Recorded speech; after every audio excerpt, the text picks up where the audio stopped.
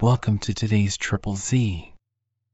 The Triple Z podcast is a daily program that you can use to help you fall asleep each night. Just turn down the volume, lay back, relax, and enjoy as you fall asleep.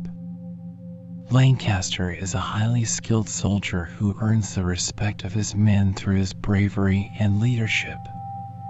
He is also a man of few words, preferring action to conversation, and he is quick to anger when he perceives a threat to his honor or that of his fellow soldiers.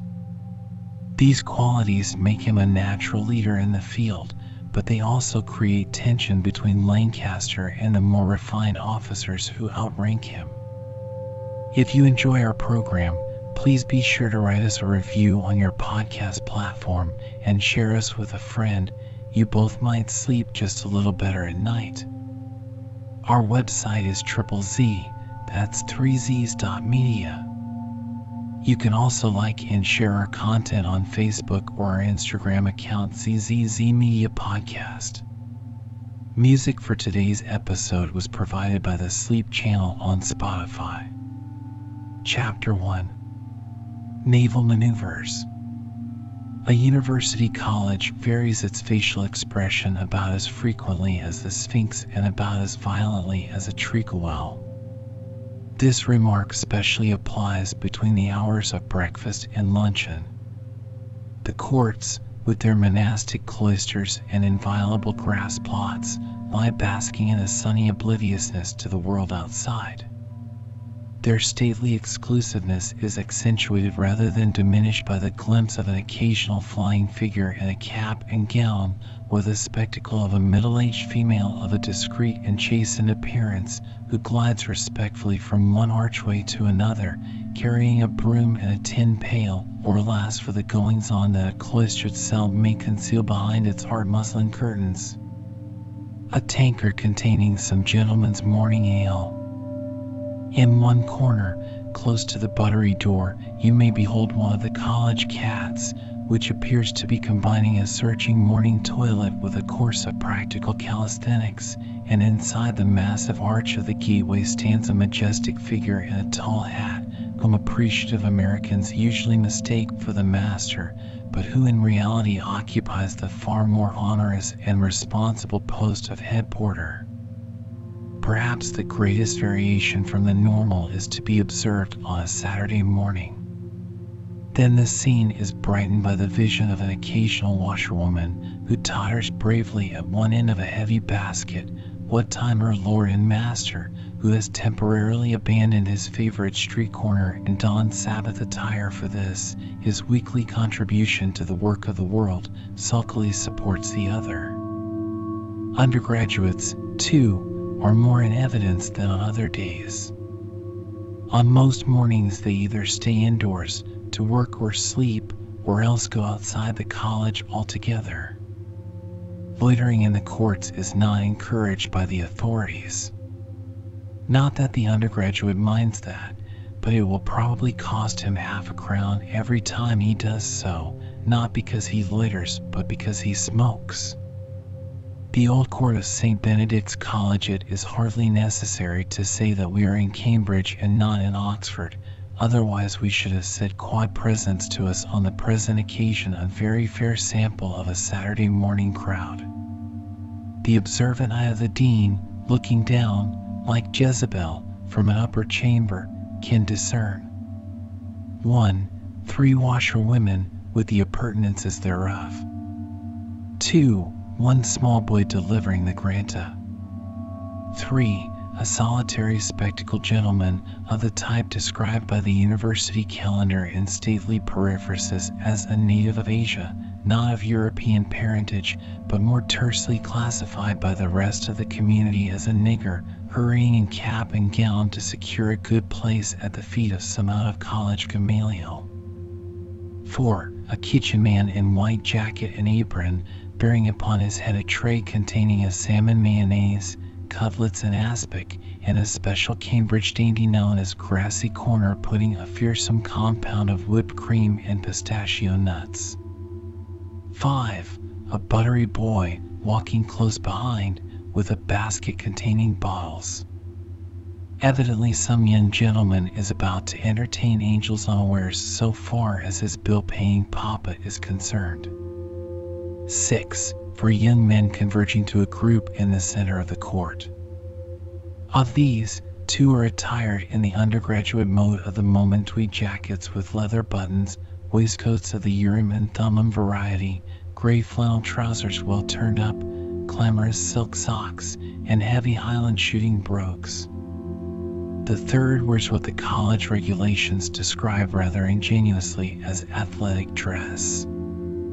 Pheidippides himself would have found it difficult to perform feats of prowess in a costume composed of split pumps, white duck trousers, and a blazer admirably qualified to serve as a model of the solar spectrum. It may be mentioned in passing that, to the college regulations, athletic dress is not in itself a costume in which it is possible to perform athletic feats, but one whose color scheme clashes with the sub-fusc standard which obtains at all college courts until 1 p.m., such, in fact, as would tend to distract the eye and sap the diligence of those who traverse the courts on their way to lectures.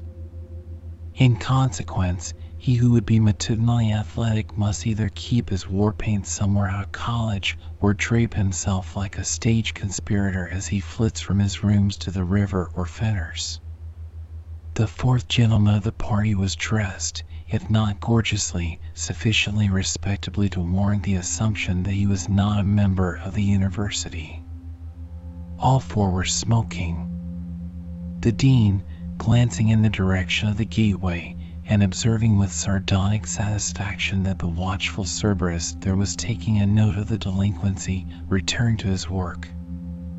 Regardless of the prospective loss of half a crown apiece, the undergraduates exchanged cheerful greetings. "Hello, Dishiwashi." "Hello, Gussie." "Hello, Towser." There ensued an awkward pause, while Messrs. Gussie and Towser, nervously conscious of the presence of a stranger to whom they were about to be presented, looked intently at their boots and waited for the introduction to take place. The gentleman previously addressed as Dishiwashi, a diminutive youth with wizened features, his name was Dishit Watson, cleared his throat. "Introduce my brother," he said huskily. "Mr. Poltimore, Mr. Angus." The gentleman indicated shook hands with the visitor, and Mr. Angus, after a mental effort, inquired, "Come to see us go ahead?"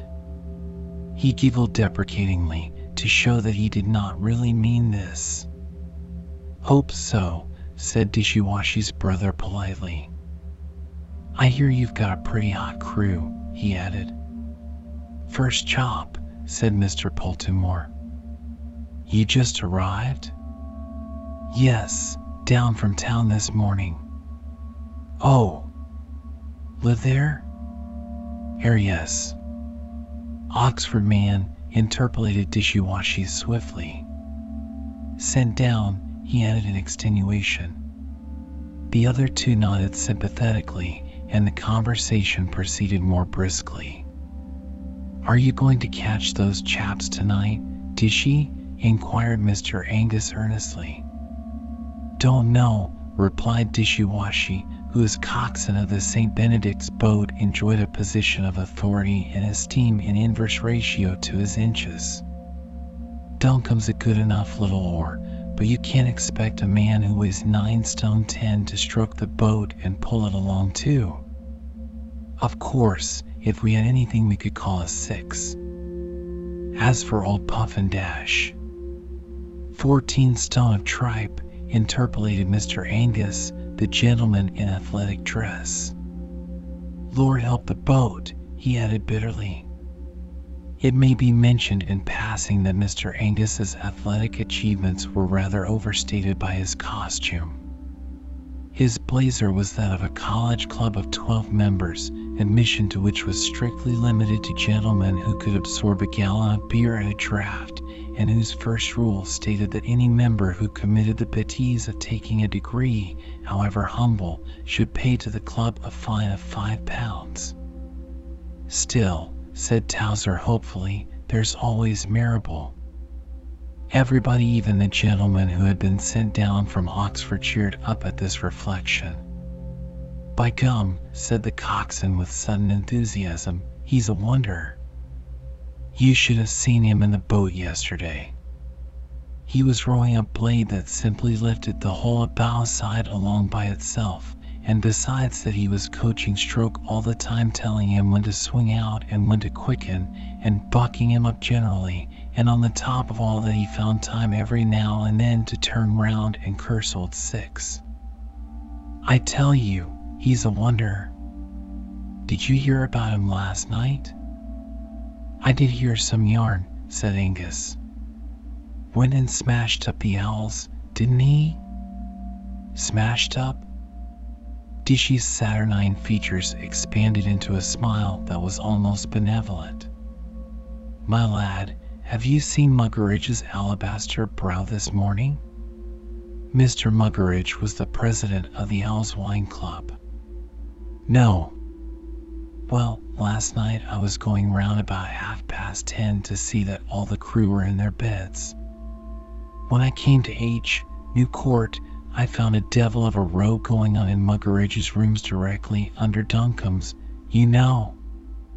Yes. Go on, said all, much interested. There was a meeting of the Owls on, continued Dishy, and they had the nerve to hold it on a staircase where there were actually 2 men of the crew, Duncombe and Eversley, trying to get to sleep. What did you do? Inquired Poltimore. Went in and reminded them. I thought they might have forgotten. What did they say? They told me to go to Dash. Good Lord, said the audience, genuinely horrified at the employment of such language by a non-athletic to an athletic man.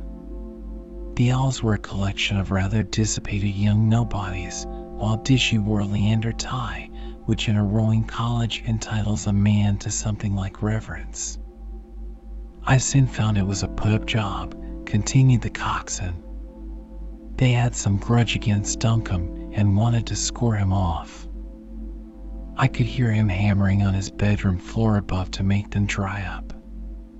What did you do then? I explained to them exactly what I thought of them, replied the coxswain simply. What did you say, exactly? Dishy told them. They smacked their lips appreciatively, and the next question followed pat. And what did they do? Well, they were a bit far gone, Dash. Drunken sweeps, remarked the virtuous Gussie, who belonged to a rival institution. Yes. They were a bit far gone, repeated the coxswain, with the air of one endeavoring to explain an otherwise unaccountable circumstance, and they hove me out, in fact. There were 9 of them, he added, in the manner of one who is not quite sure if his excuse will be accepted. And then? Then I went straight off to old Hughie's rooms. There was a respectful intaking of breath by the company. Most of the college were wont to refer to the gentleman in question as Marable Dash, and knocked him up. He had just gone to bed. What did he do? Came the question, in lively anticipation of the recital to come. Put on a few things over his pajamas, and came along with me. The audience sighed ecstatically. What happened? Said Poltimore. Well, things were getting a bit lively by the time we arrived. Just as we got to the foot of the stair, we were greeted by Muggeridge's oak, which some playful fellow had taken off its hinges and thrown over the banisters. However, we dodged that and raced up to the first floor. You could have heard a pin drop when we walked into the room. 1 or 2 of them looked a bit green, though, when they saw what a towering passion Hughie was in. Still, Muggeridge was sober enough and tried to talk it off. He stood up and said, Hello, Marable. This is splendid. You are just in time to drink to the success of the crew tomorrow. We're all sportsmen here. Come on, You chaps know heel taps." He stood waving his glass, but anybody could see that he was in a putrid funk. Huey shut the door behind him and leaned against it and said, "Muggeridge, I don't know you very intimately, but I know this, that you always were a worm and a bounder. You can't altogether help that, and personally I don't particularly mind, although you give the college away a bit. Still, I think the college can bear that. You are quite at liberty to get full and amuse yourself in any way you please, so long as you and your pals don't interfere with other people.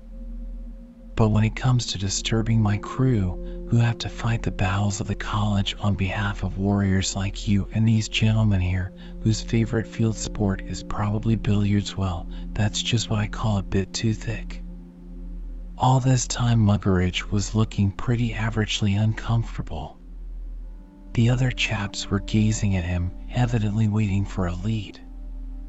But you could see he was pretty well up a stump as to what to do next.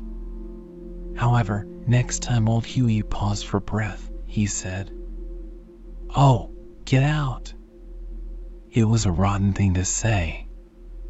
Huey smiled at him. "All right," he said, "but I must put you to bed before I go." Before anybody could do anything, he was across the room and had a grip of Muggeridge by the back of the neck and one wrist, which he twisted round behind somehow. Then he turned him round and kicked him all the way across the room into his bedroom. He used Muggeridge's head as a sort of battering ram to open the door with. Oh, it was the most gorgeous spectacle. There was a little sigh of rapture all round the group. Muggeridge was a prominent member of that class of society which undergraduates and other healthy and outspoken Philistines designate simply and comprehensively as Tishbites or Tishes. He shut him in and locked the door, continued the coxswain, and then he turned on the other 8. They were a pretty average lot of worms, you know them? There was a murmur of assent, and Mr. Poltimore, with rather belated presence of mind, hurriedly explained to the Oxford gentleman that the band of heroes under discussion were not in any sense representative of the rank and file of the college, and they just sat round the table looking perfectly paralytic. As a matter of fact, most of them were. Huey laid hold of the biggest of them, Skeffington, and said, "This meeting is adjourned, gentlemen. Just to show you that I'm speaking the truth, I'll heave the senior member present downstairs." "Did he?" asked everybody. "No. He'd have killed him if he had. He picked Skeff up by the collar and the seat of his bags and said to me, 'Watch him, Dishy.' Then he carried Skeff downstairs and slugged him into the middle of the grass plot outside." "Good egg," murmured Mr. Angus. "Didn't the others try to bolt?" inquired Towser. "The idea was mooted," replied the coxswain loftily, "but I told them to sit still or they'd get their silly heads knocked together." "Did he cart them all downstairs?" "No, it would have been too tame a job with such a set of mangy squirts. He simply came back and said, 'Now, you miserable little snipes, I give you 15 seconds to quit these premises. The last man out will be personally assisted downstairs by me. I'm sorry I've only got slippers on.' Still, he landed the Honorable Hopton Hattersley a very healthy root for all that," concluded Dishy with a seraphic smile.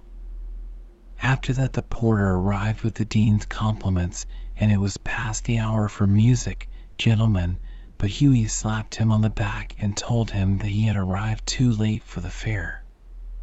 Then he went home to bed as cool as a cucumber. Oh, he's hello, there he is. I must catch him. So long, you men. See you at lunch, Reggie." And Mr. Dishit Watson, swelling with importance, hurried off to overtake a figure which had swung out of a distant staircase in the southwest corner of the court and was striding towards the gateway. There was no undergraduate slouchiness discernible either in the dress or in the appearance of the captain of the St. Benedict's boat. He was a strong-limbed, clean-run young man of about 21, perhaps a trifle too muscular to be a quick mover, but, with his broad back and sinewy loins, an ideally built rowing man. He was a youth of rather grave countenance, with shrewd blue eyes which had a habit of disappearing into his head when he laughed, and a mouth in which, during these same periods of exhilaration, his friends confidently asserted that you could post a letter. He was a born leader of men, and, as the discerning reader will have gathered from Mr. Dishwatson's narrative, was still strongly imbued with what may be called public school principles of justice. He entirely refused to suffer fools gladly or even resignedly, but had a kindly nod for timorous freshmen, a friendly salute for those dons who regarded undergraduates as an integral part of the scheme of college life and not merely as a necessary evil, and a courtly good day for fluttered and appreciative bedmakers. He never forgot the faces or names of any of those over him or under him, dons and college servants, that is, and further, in his own walk of life, a society in which you may recognize the existence of no man, even though he daily passes you the salt or gathers you under his arm in the familiarity of a rugby scrummage, until you have been formally introduced to him. He never pretended to do so. While Mr. Dishwashi's short legs are endeavoring to bring him alongside the striding Olympian in front, it will perhaps be well to explain why it was so absolutely essential to the welfare of St. Benedict's College that 8 young men should enjoy a night's rest untrammeled by revels on the floors below. For the benefit of those who have never made a study of that refinement of torture known as a bumping race, it may be mentioned that at Oxford and Cambridge the various college crews, owing to the narrowness of their rivers, raced not abreast but in a long string, each boat being separated from its pursuer and pursued by an equal space. Every crew which succeeds in rowing over the course without being caught or bumped by the boat behind it is said to have kept its place, and starts in the same position for the next day's racing.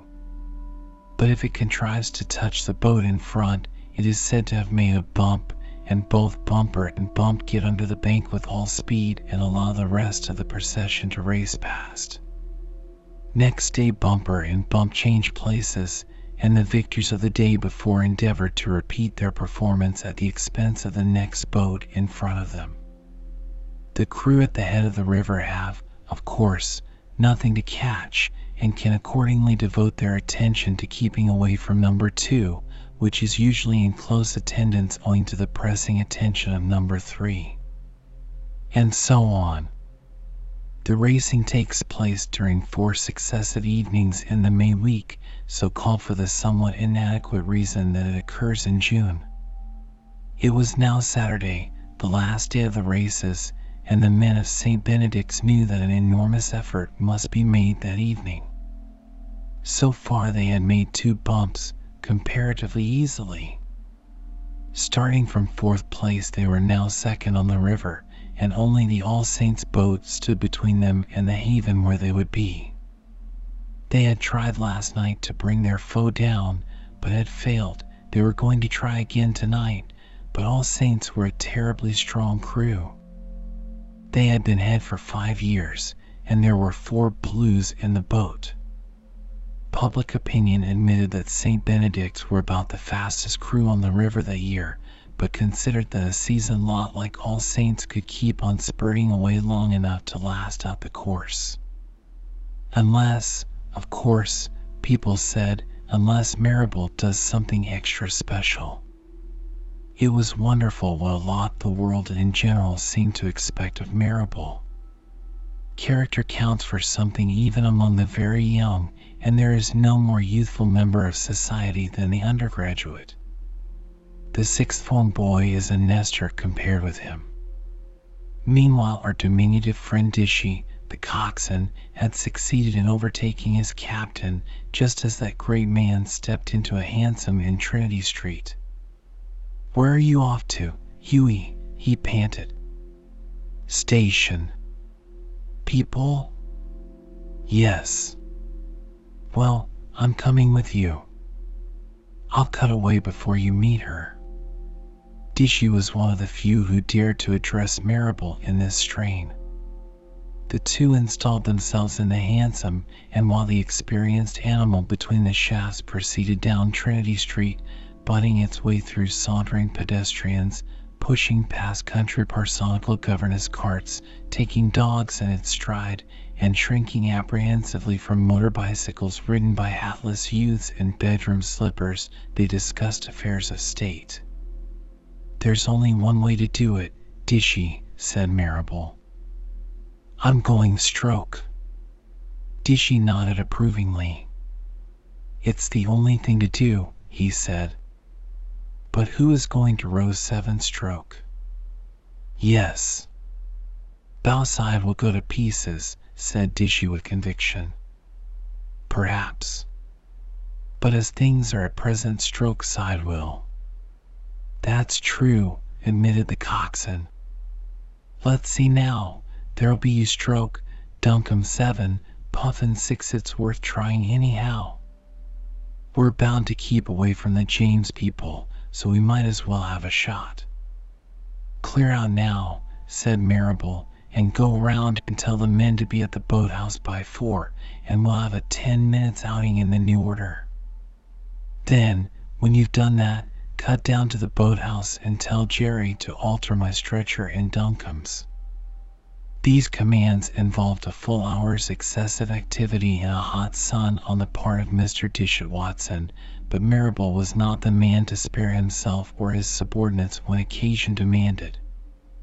The coxswain descended to the step of the hansom and clung to the splashboard as he received his last instructions.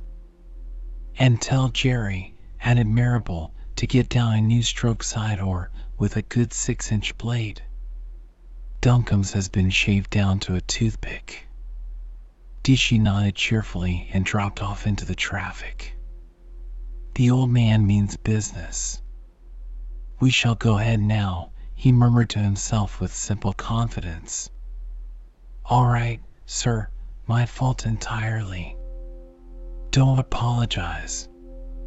And leading an inverted motorcyclist, who had run into him from behind, to congest the traffic and endure laceration from his own still faithfully revolving pedals, the coxswain of the St. Benedict's boat proceeded at a brisk pace back to his college, there to inform a sorely tried troop of 7 that, owing to an 11th hour change in the cast, a full dress rehearsal of their evening's performance had been called for 4 o'clock sharp.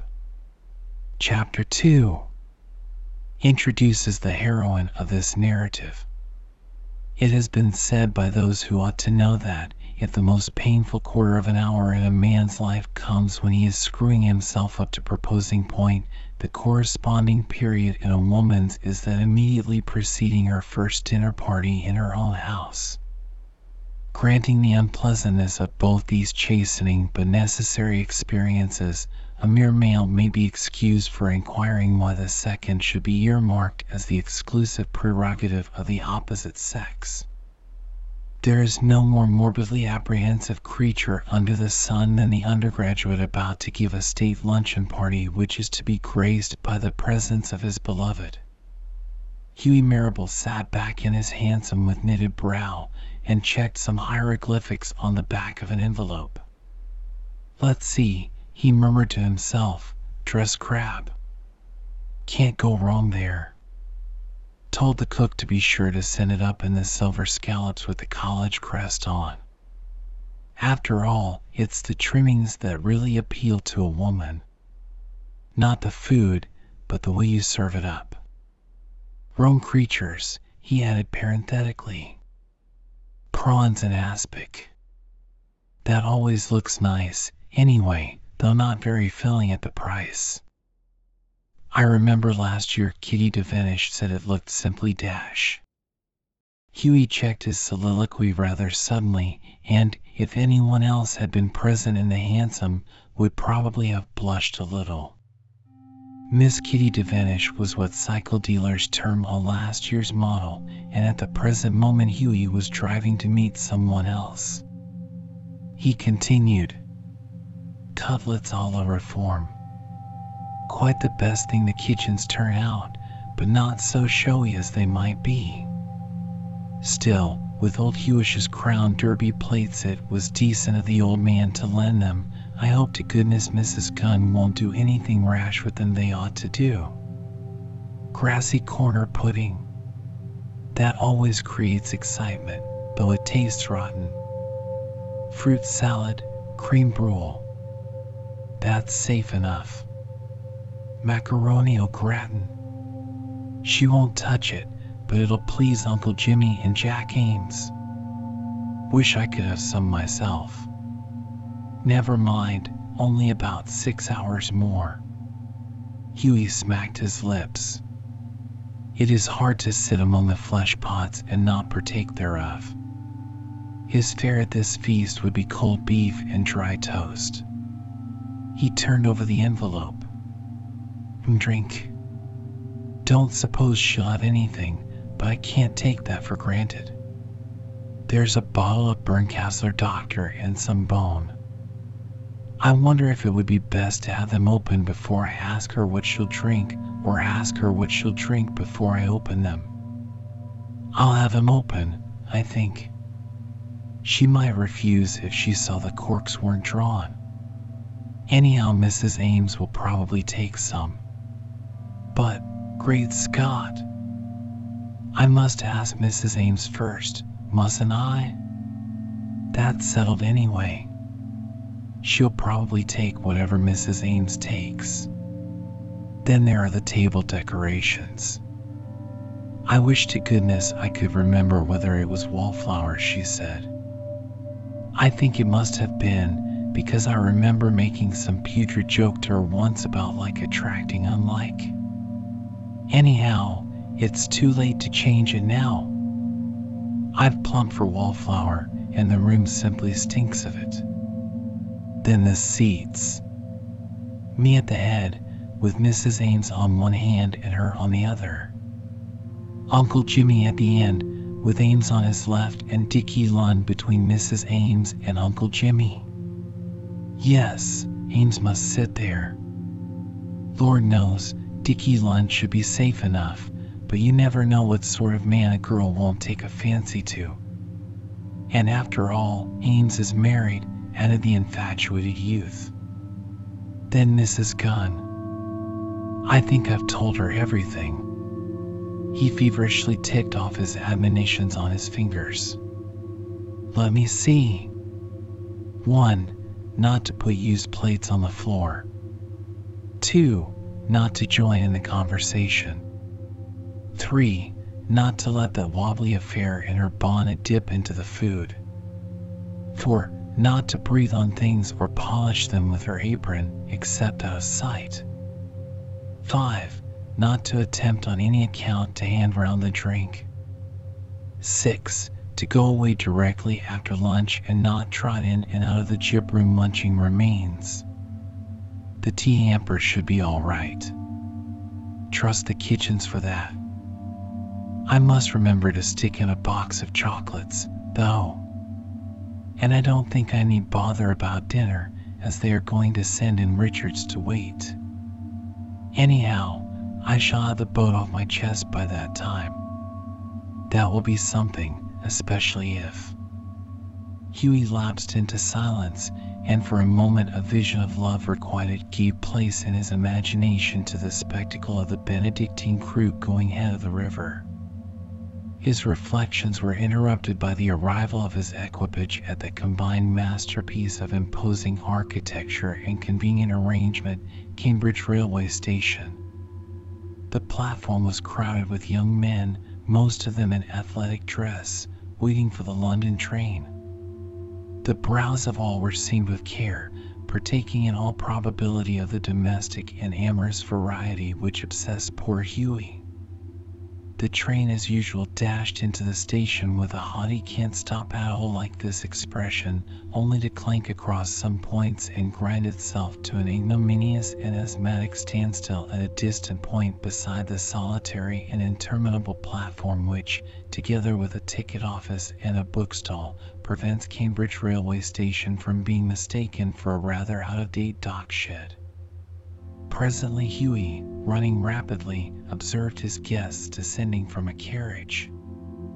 First came a pleasant-faced lady of between 30 and 40, followed by a stout and easy-going husband. Next, an oldish gentleman with a white mustache and a choleric blue eye. And finally pretty, fresh, and disturbing appeared the Fonz et Origo of the entire expedition, on whose account the disposition and incidents of Hughie's luncheon party had been so cunningly planned and so laboriously rehearsed. Miss Mildred Freshwater. The party greeted their host characteristically. His uncle, even as he shook hands, let drop a few fervent anticipatory remarks on the subject of lunch. Mr. Ames, who was an old college boat captain, coupled his greeting with an anxious inquiry as to the club's prospects of success that evening. Mrs. Ames' eyes plainly said, "Well, I've brought her, my boy, now wire in," and Miss Freshwater, when it came to her turn, shook hands with an unaffected pleasure and camaraderie which would have suited Hughie better if there had been discernible upon her face what Yum once pithily summed up as a trace of diffidence or shyness. Still, Hughie was so enraptured with the vision before him that he failed to observe a small and shrinking figure which had coyly emerged from the train and was hanging back, as if doubtful about its reception, behind Mrs. Ames's skirts. Presently it detached itself and stood before Hughie in the form of a small girl with coppery brown hair and wide gray-blue eyes. "Joey!" shouted Hughie. "She would come," explained his uncle, in the resigned tones of a strong man who knows his limits. The lady indicated advanced to Hughie's side, and, taking his hand, rubbed herself ingratiatingly against him in the inarticulate but eloquent manner peculiar to dumb animals and young children.